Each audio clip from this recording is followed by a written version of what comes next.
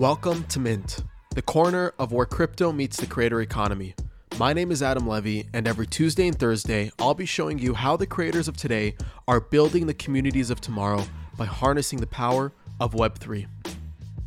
Before we kick off this episode, I wanted to recognize one of the NFT sponsors that's helping make Mint a reality. They are CyberConnect, a decentralized social graph protocol allowing users to own and control their social connections while providing a universal data layer backed by powerful social features to empower developers. Already, with 150,000 users and 3 million connections, CyberConnect is the largest decentralized social graph supporting Ethereum, Binance Smart Chain, Near, and Solana, with more coming soon. To learn more, visit cyberconnect.me and start connecting with everyone in Web3. This episode welcomes gmoney, the collector of JPEGs, occasional disruptor, and all-around NFT advocate. In this episode, we explore how he created Web3's hottest club using a free mint, the future of Web3 fashion, building a brand, pseudonymous identity, and so much more. I hope you guys enjoy our conversation. gmoney, welcome to Mint. Thank you for being on. What's going on? Adam, how are you? How's everything? Feeling good, man. Living the dream. More importantly, how are you doing? What a crazy last few days. What's going on in your head? It's been a whirlwind, right? Like it's been a range of emotions, and overall net positive. It's been very humbling, right? Like I'm super grateful for it. Definitely was way better than I even imagined it would go. I really had no real expectations. I wanted to, it was very unhyped. It was like a stealth drop, and that was one of the things I wanted to make sure I did because I wanted to optimize for distribution and I wanted to optimize for no gas wars. And I think we did a really good job with both. So I'm really happy with how the community's forming. I think you just gave out so much context into future questions I'm about to ask you. But before we even go into that, okay, I'm always curious how people kind of introduce themselves, but specifically you, because a lot of people already know who you are. How do you introduce yourself to someone who has no familiarity with Web3? So someone that has no familiarity with Web3, I think it really depends on the person. Sometimes I'll tell them I'm just a collector of JPEGs.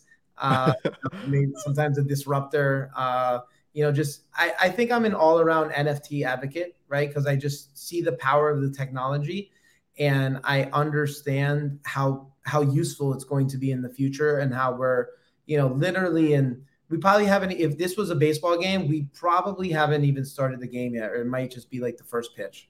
Why are you so convinced of that? I just think that like everything in the real world is an NFT, right? So my thesis is that if everything in the real world is an NFT and we're living more and more of our lives in a digital world, then those assets will be coming on chain as NFTs, right? There's no other way to convey digital ownership, right? Like if you go out and you buy that t-shirt right now, you can do whatever you want with it, right? You can throw it away, you can give it to somebody, you can sell it, whatever it is that you want. Why don't you think that will translate over into a digital world, right? Into the metaverse, right? Like nobody necessarily wants to live in, when you take a look at all these, futuristic movies and shows, the dystopian world is where there's like some central authority that controls what you can and can't do, right? So it's like, why, just because I have that, let's say, authority over myself in the real world, why don't I think I should have it in the digital world, right? So that to me just tells me that technology is super important, which is why I'm so convicted in how important it is. I think people like you and me and many others in Web3 we've drank the Kool-Aid, we're in the rabbit hole. But for those who kind of don't know how you got your start into the space, what was like your genesis story? How did you get your jump into Web3? What did that look like? Yeah, so I got into crypto in 2017. Okay. I'd always been involved in the stock market since I was 14 years old. I started following the stock market when I was 12. And so I was trading my own money, equities, long, short US equities. And in 2017, I had heard about Bitcoin in previous years, but I never really looked into it. And then somebody told me that they were making a bunch of money trading Bitcoin. So I started looking into it.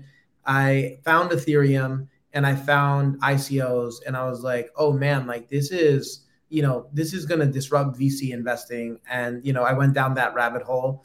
And then in Q1 of 2018, I was like, this tech is incredible.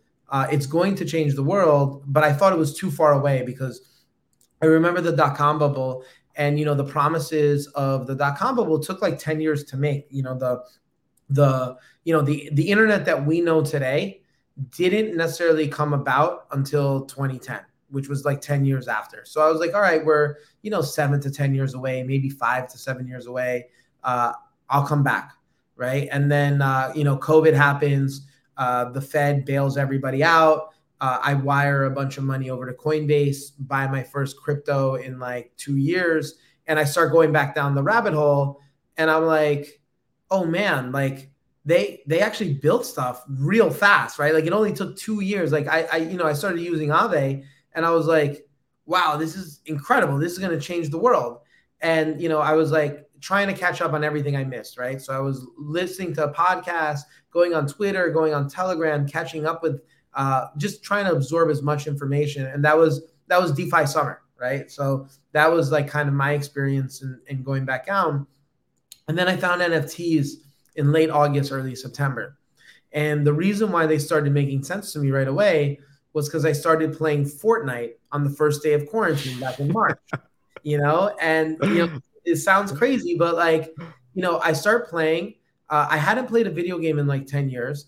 I start playing with two of my buddies. One of them has a nephew in Texas. We start playing, and the first thing this kid asked me, what skins did you buy? And I'm like, skins? Like, they don't give me any special powers. I'm not buying any skins. Right. Fast forward 2 or 3 weeks, I'm buying a bunch of skins, and I realize I'm like, wow, like that kid's 12 years old today. 10 years from now, he's going to be 22. He's going to have his own discretionary income, and he's going to be totally okay with owning a purely digital asset. And I'm like, at the time, there's no publicly traded like metaverse plays or anything. Like Roblox isn't even public at that point. And I'm like, I just need to keep an eye out for it. And when I found NFTs, I was like, oh man, like this is your skin on Twitter. This is your skin on Discord, Telegram, right? Like to me, it's like, this is a no-brainer, right? Like this is, the same way that you'll wear, a luxury watch or drive a nice car in the real world. This is kind of your way to show off a little bit in the digital world. And that really became my thesis. And I started going down the rabbit hole. It culminated in me buying my CryptoPunk, which is my avatar, and writing a Twitter thread on it, which went viral on crypto Twitter at the time. And, I've just been an advocate for the space ever since. A lot of people that I meet and that I typically host on Mint, they have a gaming background, whether it's like really like early or deep. For me personally too, I remember playing Club Penguin, RuneScape, and all these other random ass games growing up. And a lot of my understanding in Web3 when it comes to incentives, for example, come from the base of playing games, from all these virtual worlds that I spent a lot of time in as a kid. And for you specifically, your understanding of NFTs came from that as well, specifically Fortnite. But what do you think about, like, what do you think it is about gaming culture that has led a lot of us to kind of understand what's happening in crypto and become so attached to this medium? So, I mean, I think it's interesting you say that because like I understood it from a gaming perspective because I was, playing with digital assets, but I don't consider myself a gamer, right? Like Right. I played, Warcraft 3 and StarCraft were like my like MMO RPGs. Like I kind of stopped like after that, and I would be playing a lot of sports games growing up. What I think helped me understand the space, and I think where I had a real edge early on was I understood the value of these assets, not from a utilitarian perspective of like, oh, this will be worth this much because it's a value in the game. I understood it from like a social aspect, right? Where I felt like, especially at the time and still, right, there's so many smart people in crypto, but maybe not enough of them understand like, there are guys that I've met, and I'm sure you have too, that are worth billions of dollars, hundreds of millions of dollars, that will walk around in like, khaki, Yeah. khaki shorts or, whatever, like you would never guess, right? Very unassuming. And so I think that like that is more of an anomaly than maybe mainstream culture where people will wear name branded things, right? And I think I understood that aspect of the social psychology of how humans interact with each other in the real world.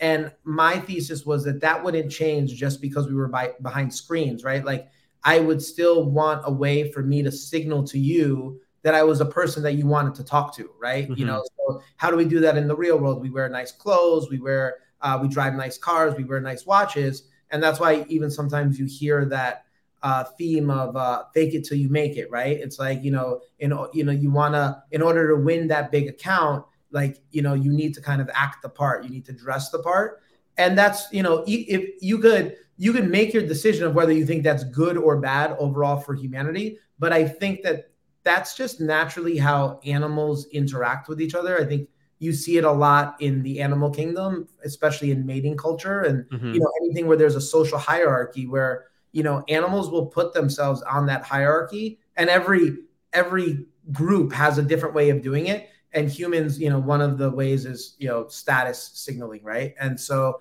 I understood it from that point of view.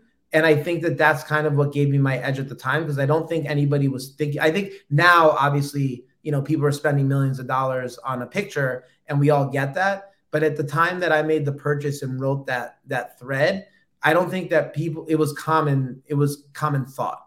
Right. Your brand is so distinct online. A lot of the projects that you've worked on, from Adidas to portraying all these different NFTs during in Times Square, a lot of the things that you've kind of like taken lead on and that people know you for, um, it's quite impressive, and how you've built yourself online is also really interesting. It's one thing to have a tweet thread that goes viral. It's another thing to be consistent and to actually build a brand online. I've seen crypto Twitter threads go viral all the time, but you've somehow managed to kind of like burst through the noise and consistently build a profile for yourself. How have you managed to do that? Like, what is your secret to brand building? Because you also stay kind of like pseudo anonymous, and in conferences you're like speaking behind a box, which I want to talk about more. Like, how do you actually build that brand? And sure, you could argue like early on, not a lot of people were talking about this. I had a unique voice, but still, to kind of be in the position that you're in is quite unique in the industry. How have you managed to do that? I think one is this, especially when I started the G Money brand, right? It's really being authentic to who I am, right? Like I always operated from the place of I want people when they meet me in person to say, "Oh, G Money, he's exactly the person who I thought he would be," right?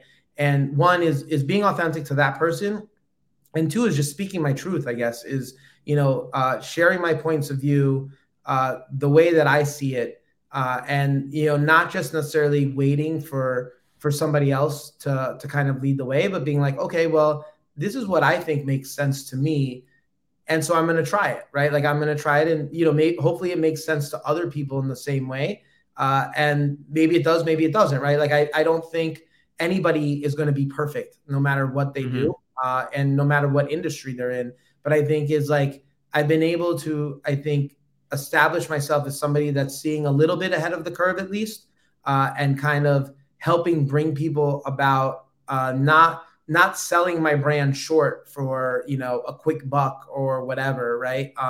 And like trying to operate from a space of integrity, and do what not only I think is best for myself, but also for the industry, right? Yeah. And with that, I kind of briefly mentioned it. You sit in a like small yet spacious cubicle when you get invited to speak at conferences, which I find so cool. It's actually one of the coolest things that I've seen, and really on par with how you kind of represent yourself online to offline. What is that like? Because I know a lot of people have like stage fright when they speak in front of an audience, but you have this cube in front of you, and all people hear is your voice. Can you talk more about that? Yeah, so that was we did that at VCon, right? That was last weekend, 2 weekends ago, Yeah. and it's interesting. It's fun, right? It's like it's a little bit of playfulness. I think again, like especially early on, like a year ago, I remember when the Beeple sale happened, and almost nobody knew like what an NFT was, especially in the finance world. I had the opportunity to talk to some mainstream press, but they were like, "Oh, well, you have to, show your face and tell us your name." And I was like, "Well, nobody really cares what Right. that person thinks about NFTs. People care what G Money, the crypto punk ape, thinks about NFTs and what he has to say." And so, to me, it really started making sense of like, well, like let's take that one step further, right? Like what I look like and what my name is doesn't matter, right? Like if we're living in the 2020s, and we're talking about equality and no isms of any kind, like I guess pseudo identity is probably like or at pseudo identity or even total anonymity is like that to the max, right? Is like people know what I am like to interact with without having to know who I am, what my name is, where I live, and all those things. And I have this reputation that if I ruin it, then people won't trust me within the space as G Money, right? And so I think like that's really the narrative I've been trying to push, because the way we display ourselves and the names that we choose are very, very, very personal, right? Like the names that we're given at birth are generally family names, and the way we look at generally the way we look in real life, we generally can't control, right? It's a lot of it's genetics. But like if I want to display myself as a unicorn and I call myself Unicorn Lover 54, you would assume that I really like unicorns, and that's probably some important part of my personality. And that's way more personal than like being known by my birth name and like using my picture of what I look like. So that to me was kind of really the genesis behind it, of really leaning into the G Money brand, because I think it's cool and important, especially as we're living in this world the way it currently is. Yeah. Okay. So with that, NFTs and Web3 have become a world of escapism and expression like we've never seen before. Mhm. And it takes a certain personality and a certain character to kind of gravitate towards this pseudo identity type of personality.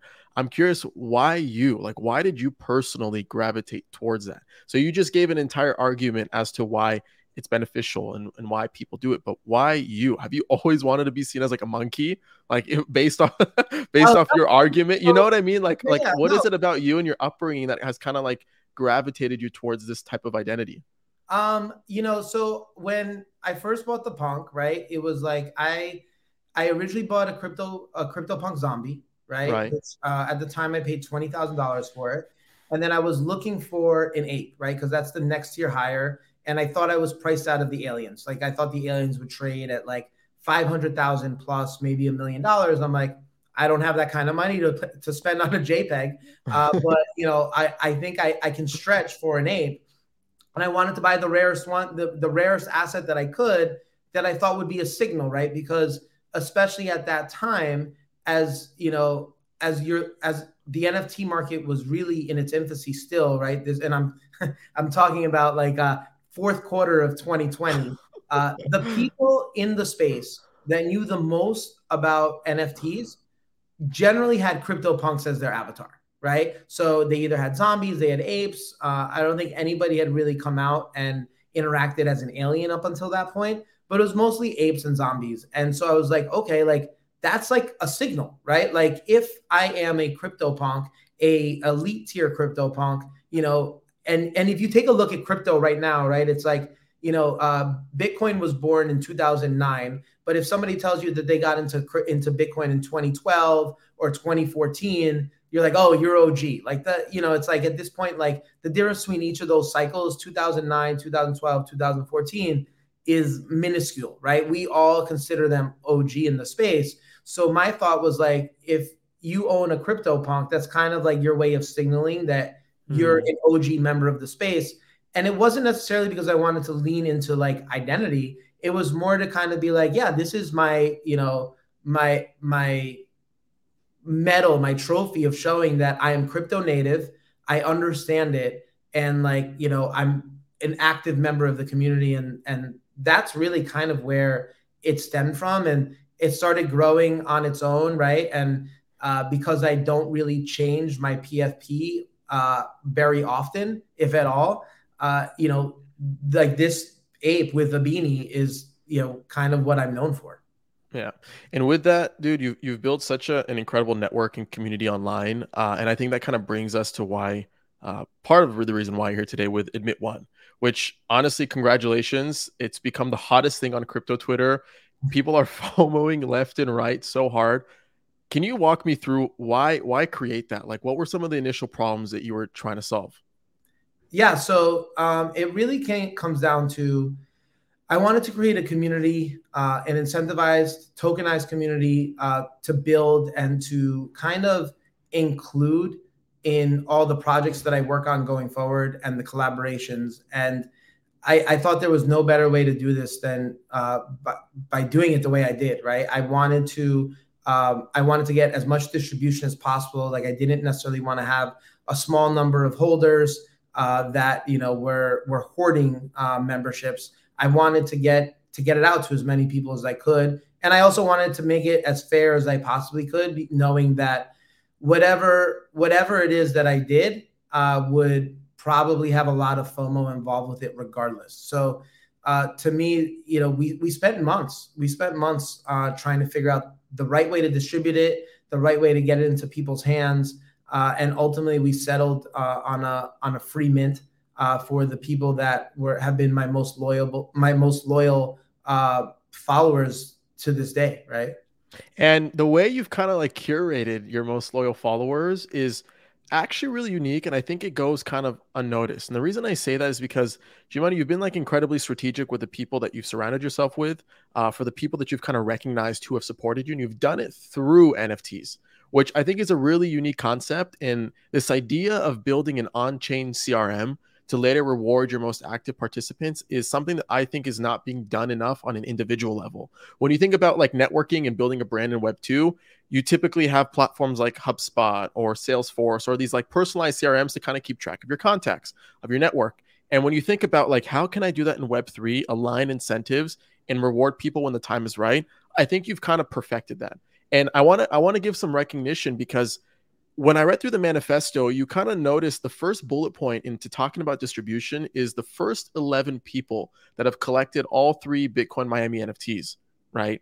Mm-hmm. And you kind of airdrop them I guess the first initial admit one Genesis passes, which first of all, really, really, really cool way of kind of distributing and curating and kind of selecting and rewarding some of your most active contributors. But why do you think NFTs are kind of like that primitive to do that? Right? Because you took it because some people use it as a form of identity, right? In a form of expression, like you do with your punk. You use it as a form of like networking, of like building some type of CRM and tracking your most loyal followers, right? I'd love for you to talk more about that. Yeah. So, I think one of the beautiful things about NFTs, I think, as it goes forward, right, is like here we are in, the year 2022. We now have, all the FANG stocks that and privacy issues with regards to our data and how it gets used and how we're targeted and how, if you don't know what the product is, you are the product, right? And that's kind of the world we live in right now. And I think the beautiful thing about NFTs and having access to people's wallets is because they're public, right? Mm-hmm. I can have some sort of idea. And again, we're still really early. So this data will only get better as time goes on, right? Of what is this wallet owner, what do they like? What do they dislike, right? What POAPs have they collected? Because that tells you what events they've been to, right? What NFTs do they have in that wallet? That tells you the type of artwork that they like, the type of communities they want to be part of.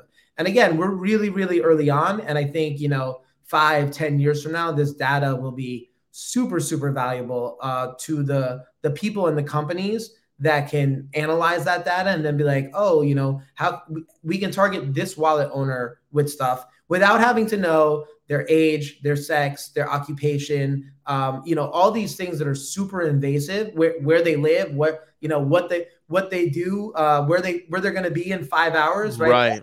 Things that are Web 2.0 privacy things. We can get rid of that, but still get, a lot of that important data, right? So to me, when I knew it like from early on, I think somebody re-quoted a tweet where I did say in that initial 3-day event that there will be a reward for this down the road, right? Like there will be a reason to collect all three.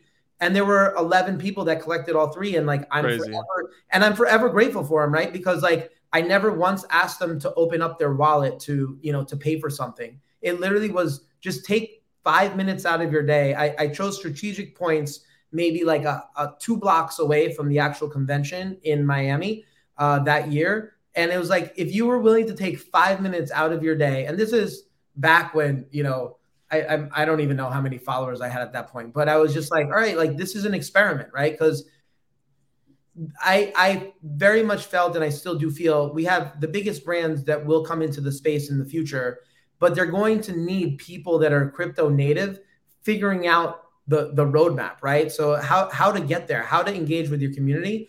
Kim Kardashian comes into the space tomorrow. She can't fail, right? Like she's going to have the feeling that she can't fail. Like obviously everybody can, but she's going to be like, well, we have to execute this. Who's done it right? And I wanted to be like, providing some sort of roadmap of like, well, you can do this, and then you can sit on it for a year, and then you could sit there and give it out to people, right, when they least expect it. And that really was something that I think is currently underutilized. I'm hoping that going forward, people see what I did, going to conferences, giving people POAPs, never telling people what was going to happen with those POAPs, but knowing fully well in my head exactly what my ultimate game plan was with it, right? Yeah. What's up, guys? Adam Levy here. Sorry for the quick pause, but I wanted to recognize a couple of our NFT sponsors who are helping make this episode a reality. They are Coinvise and Mint Songs. First up, on Coinvise, you can create a personal or community-owned social token on Ethereum. Coinvise also helps you create incentives through token rewards and bounties, NFT business models, and bot integrations for Discord. Discover more by visiting coinvise.co today.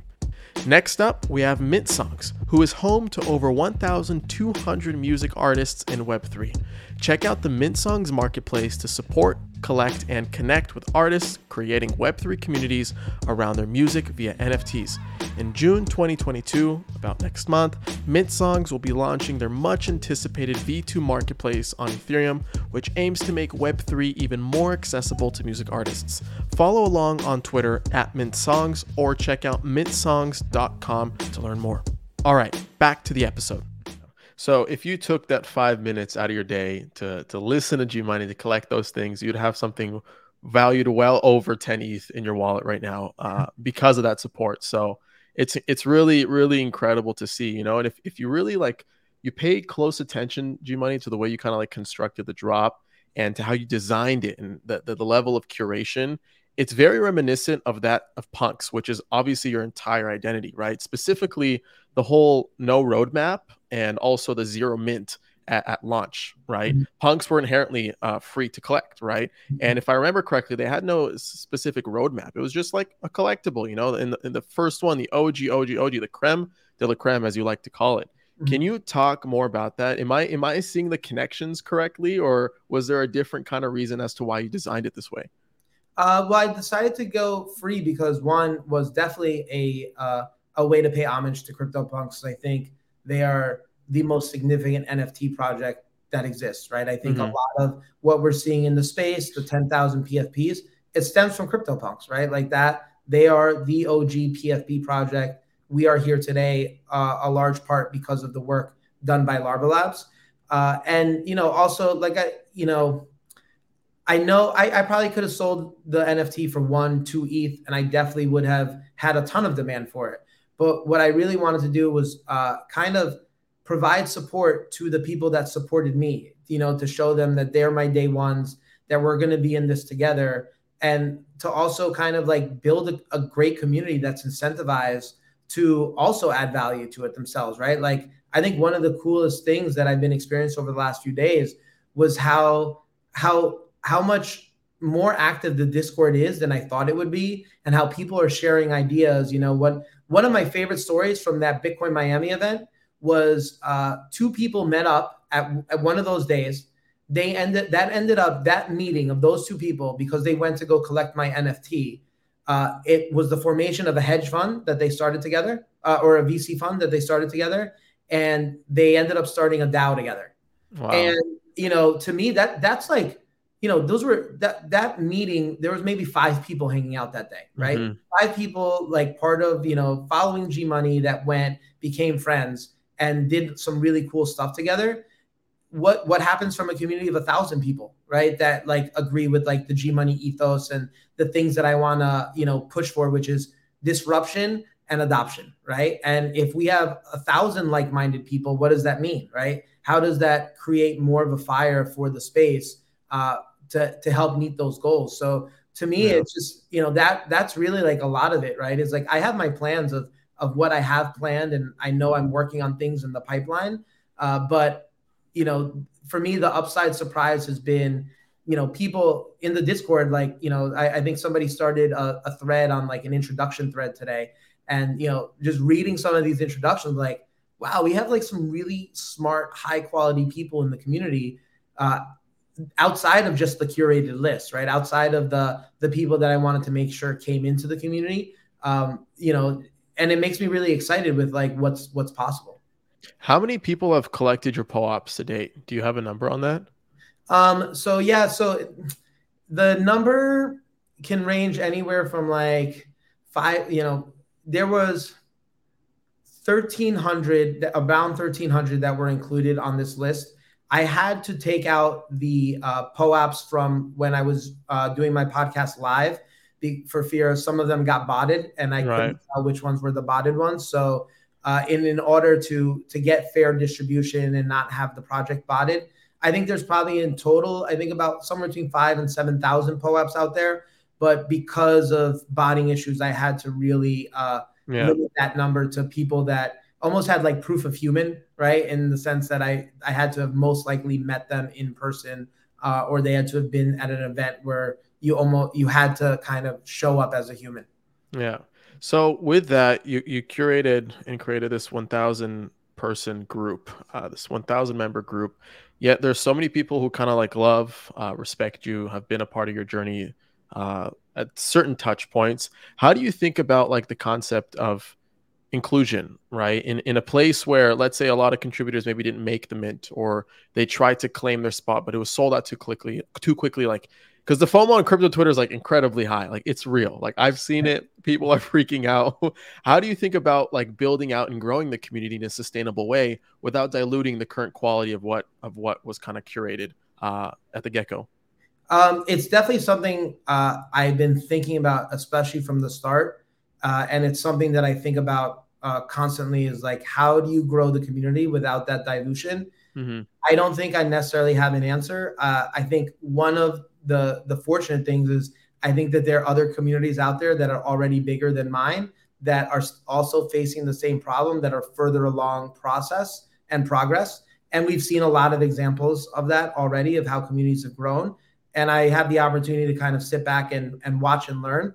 I don't need to build everything out, and I don't need to have that answer from day one. Mm-hmm. But it's definitely something I think about, right? Because even you take a look at like a 10,000 PFP project, right? Like, okay, that could be big enough now for May 2022 for a community, right? But like, what does May 2032 look like? Right. I'm sure a 10,000 PFP project is going to be small, right? That will be minuscule on the grand scale of community. So I don't have the answers. I know I don't, but I've been having these conversations, and this has been something I've been actively thinking about. Like, how does the community grow long term? I have a couple of ideas of how I plan on doing it, but nothing set in stone. Yeah. Another interesting kind of touch point that I realized with Admit One is that you could have launched it at the high of a bull market, right? And really capitalize on the opportunity, but you strategically decided to launch it during the bear market. Why is that, number one? And two, what is it about bear markets that you think brings out like the most of people?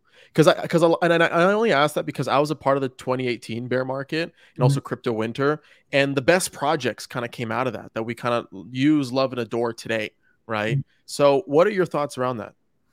Yeah. So one of the reasons I didn't want to do it in a bull market for sure was I didn't want it to get hyped up, right? Like I wanted the no hype. Like I specifically launched it. It was pretty much a stealth launch. It was one tweet. The first retweets and replies, people were like, "Is this, did you get hacked?" And it was me going out to people that were on that curated list early, and saying, "Hey, like, can you please, here's your link to mint." And I really wanted the non-hype. I wanted the anti-hype, which is when you think about it, like when you look at NFT projects, usually they try to build up the hype, right? They go on, let's call it the quote unquote press tour beforehand, right? So that people have their eyes on it. I wanted to distribute it out to the community. I wanted people to really kind of come in, and if they want to hold it or sell it or whatever, you have to kind of believe a little bit about me, right? Like you have to understand a little bit about who I am, what I stand for, what I want to do, and where, what I've done and where I want to go. And so that was kind of the reason I wanted to wait for a bear market, because I wanted to have the anti-hype. And I guess with regards to building, right, I think a lot of it has to do with the fact that in a bear market, people aren't as focused on price, right? People aren't, it's not like every single time you open up your portfolio, you go up 5-10% in net worth, right? So you don't, I feel like a lot of times, and this is coming from somebody that, traded equity markets for 15 plus years, that, when you're making money, you're very like unproductive, right? Because you're sitting there and you're thinking about, oh man, like I just made so much money, and you can't sit there and be your most productive. But when you're sitting there and you're like, oh man, like I have to figure out how I'm going to make money. I have to figure out how, those bills get paid long term. I have to get to work, and I have to grind, and I have to, do the right thing, right? It's funny. Like I very much live in the idea of just do the next right thing, and the universe will take care of everything else, right?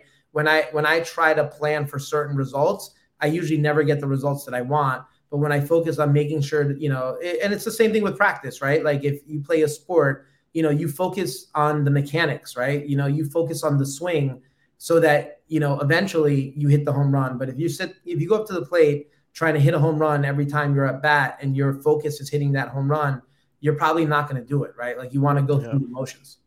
Yeah, and with that kind of explains the no roadmap perspective that you kind of set as the foundation for Admit One. Beyond Admit One, where else is your energy focused in the bear market? Admit One is the gateway for a lot of the things that I'm working on. I've had a lot of really good conversations over the last few months with a lot of good and awesome potential partners. And the things I'm just really excited about what I think is coming down the road. And I don't want to give too much away, but I'm excited, right? And yeah, I guess we could just leave it at that. Okay. I'll be keeping my eye out. Also, if people have been following, I guess like your story and your timeline throughout Instagram, Twitter, they know that you're really big in fashion, or at least with fashion, on fashion, the concept of kind of whether it be metawear or physical fashion. How did your love for fashion kind of develop? Because you tell me you've been an equities trader for 15 plus years, and now you're trading JPEGs. And while there is a level of like social signaling that comes with fashion to an extent, I'm curious, where did that kind of like excitement, that love for the fashion industry stem from? Yeah, I mean, it's interesting because I've been thinking about that a lot as well. And I mean, when I was younger, I remember in high school, like I would always like kind of like draw like logos and stuff of like just like stuff that I was like interested. I'm like, oh, that would be pretty cool to like make a T-shirt or whatever. And I think my finance brain like really took over for a lot of my life. And, I kind of have always had a good idea of understanding the general consumer. When I remember I was going into my senior year of college, I was interning in New York City that summer. And I remember I was on the subway, and I was looking around the subway, and this is back in 2003. And I noticed that there's a bunch of white people with white headphones in their ears. And this is back when the MP3 market was massively fragmented. Everybody had an MP3 player, but Apple was the only one that had the white headphones. And I remember looking, and I'm like, oh, wow, like, there's something here. And I bought Apple calls. Apple was trading $10 at the time. I bought the $20 calls for 62 cents a share each, which I then sold at $49 a share each within 18 months or so. Wow. And that was up until last year, like the best trade of my career. And I had a couple other trades like that. There was, I'm not sure if you remember, there was this brand called True Religion brand jeans a few years later that was really, really popular, but it was a publicly traded stock. And I remember buying it at around $4 or $5. It eventually ended up getting Mm. bought out by either VF Corp or Phillips and Houston for around $27. But I remember, just riding that wave of just I got long it because the most fashionable people I knew in New York City were wearing it, right? That was like the thesis, right? It was as simple as that. And so I think I've always been a very observant person when it comes to trends. I think fashion is a very individual type of experience, right? Like everybody has their fashion, even if they aren't quote unquote fashionable, right? Like people just you have your look, and I think it's a very personal thing, and I think it translates over well to this culture of JPEGs, right? Where each JPEG like is similar, but they're all personal in their own way. So I think I see a lot of cross sections and opportunities there. So with that being said, like where do you see the world of Web3 and fashion colliding? And I know you have thoughts on this. Like you're so excited about this. So I had to bring it up. Where do you see those two worlds colliding? I think there's plenty of places that it collides. I think obviously in the digital realm. Sure. I think Artifact has been doing a great job. I think, Nike and Adidas coming into the space to me was like super important in that it signals to everybody that you have to take a look at this NFT market, the metaverse, right? And I also think, you take a look at games like Fortnite, right? And it's a freemium model, it's free to play, right? And a lot of their revenue generation comes from selling digital fashion. People, kids will play that game, and I'm astounded by the wardrobe changes that happen, right? Kids change what they look like, they change their skin every game. So that means, imagine you're at a restaurant and every 15 to 20 minutes you go into the bathroom, change your clothes, and come back out. Like that's how quickly Yeah. skins are being changed, right? And still within the same session. So it's not even like you have one specific look for one specific for one entire sitting. So I think that it is a very interesting space. I think that it's going to be a massive space, and I'm really excited to see what everybody is doing with it. So beyond Adidas, beyond the analogy to Fortnite, how do you think like the biggest fashion brands are preparing for this like Web3 revolution? Like what does that look like? Do you have any insight on that? I think that they're all very interested from Okay. the conversations that I've had, but I think also think that a lot of them are they have to move slowly, right? Because they have to sit down and they have these brands that they have to protect. They can't just jump right in the way a crypto native can jump right in. So I think it's super interesting. I think that we're going to see a lot of cool stuff in the future, but I also think it's not going to happen overnight. Yeah. So I also want to talk to you about like big current events because you're so big on the forefront of adoption and education. This whole, I guess, news of GameStop creating a wallet for crypto NFTs is. Do people think it's like as big as it seems? Because I only asked that because when Coinbase NFT came out, there was a lot of, I guess, hype around that, like, oh, that's going to change the market. Retail is going to be buying everybody's bags, et cetera, et cetera, et cetera. Is that is it as big as it seems? Basically, like, do you think that news is going to dent the world of crypto? I don't know. I'm probably not the right person to ask. Okay. Personally, I agree with you, right? Like, Coinbase NFT launched, and we're still, they're still in beta or alpha. They're still Right. not. They don't have a fully shipped product, and I think it'll take time, right? But when I take a look at the landscape, 10 years from now, I think it's going to be very, very different than where it is today, right? In the same way, you can use the dot-com bubble as your same analogy, right? And in 2017, I think Lycos was the number one search engine in the world, right? 5, 6 years later, it didn't exist. So, I think just because we have certain incumbents in the space right now, that doesn't necessarily mean that's how things are going to play out. It's going to be really interesting to watch, and I'm really excited for it. Yeah. But I'm in no way declaring any winners or losers just yet. Yeah.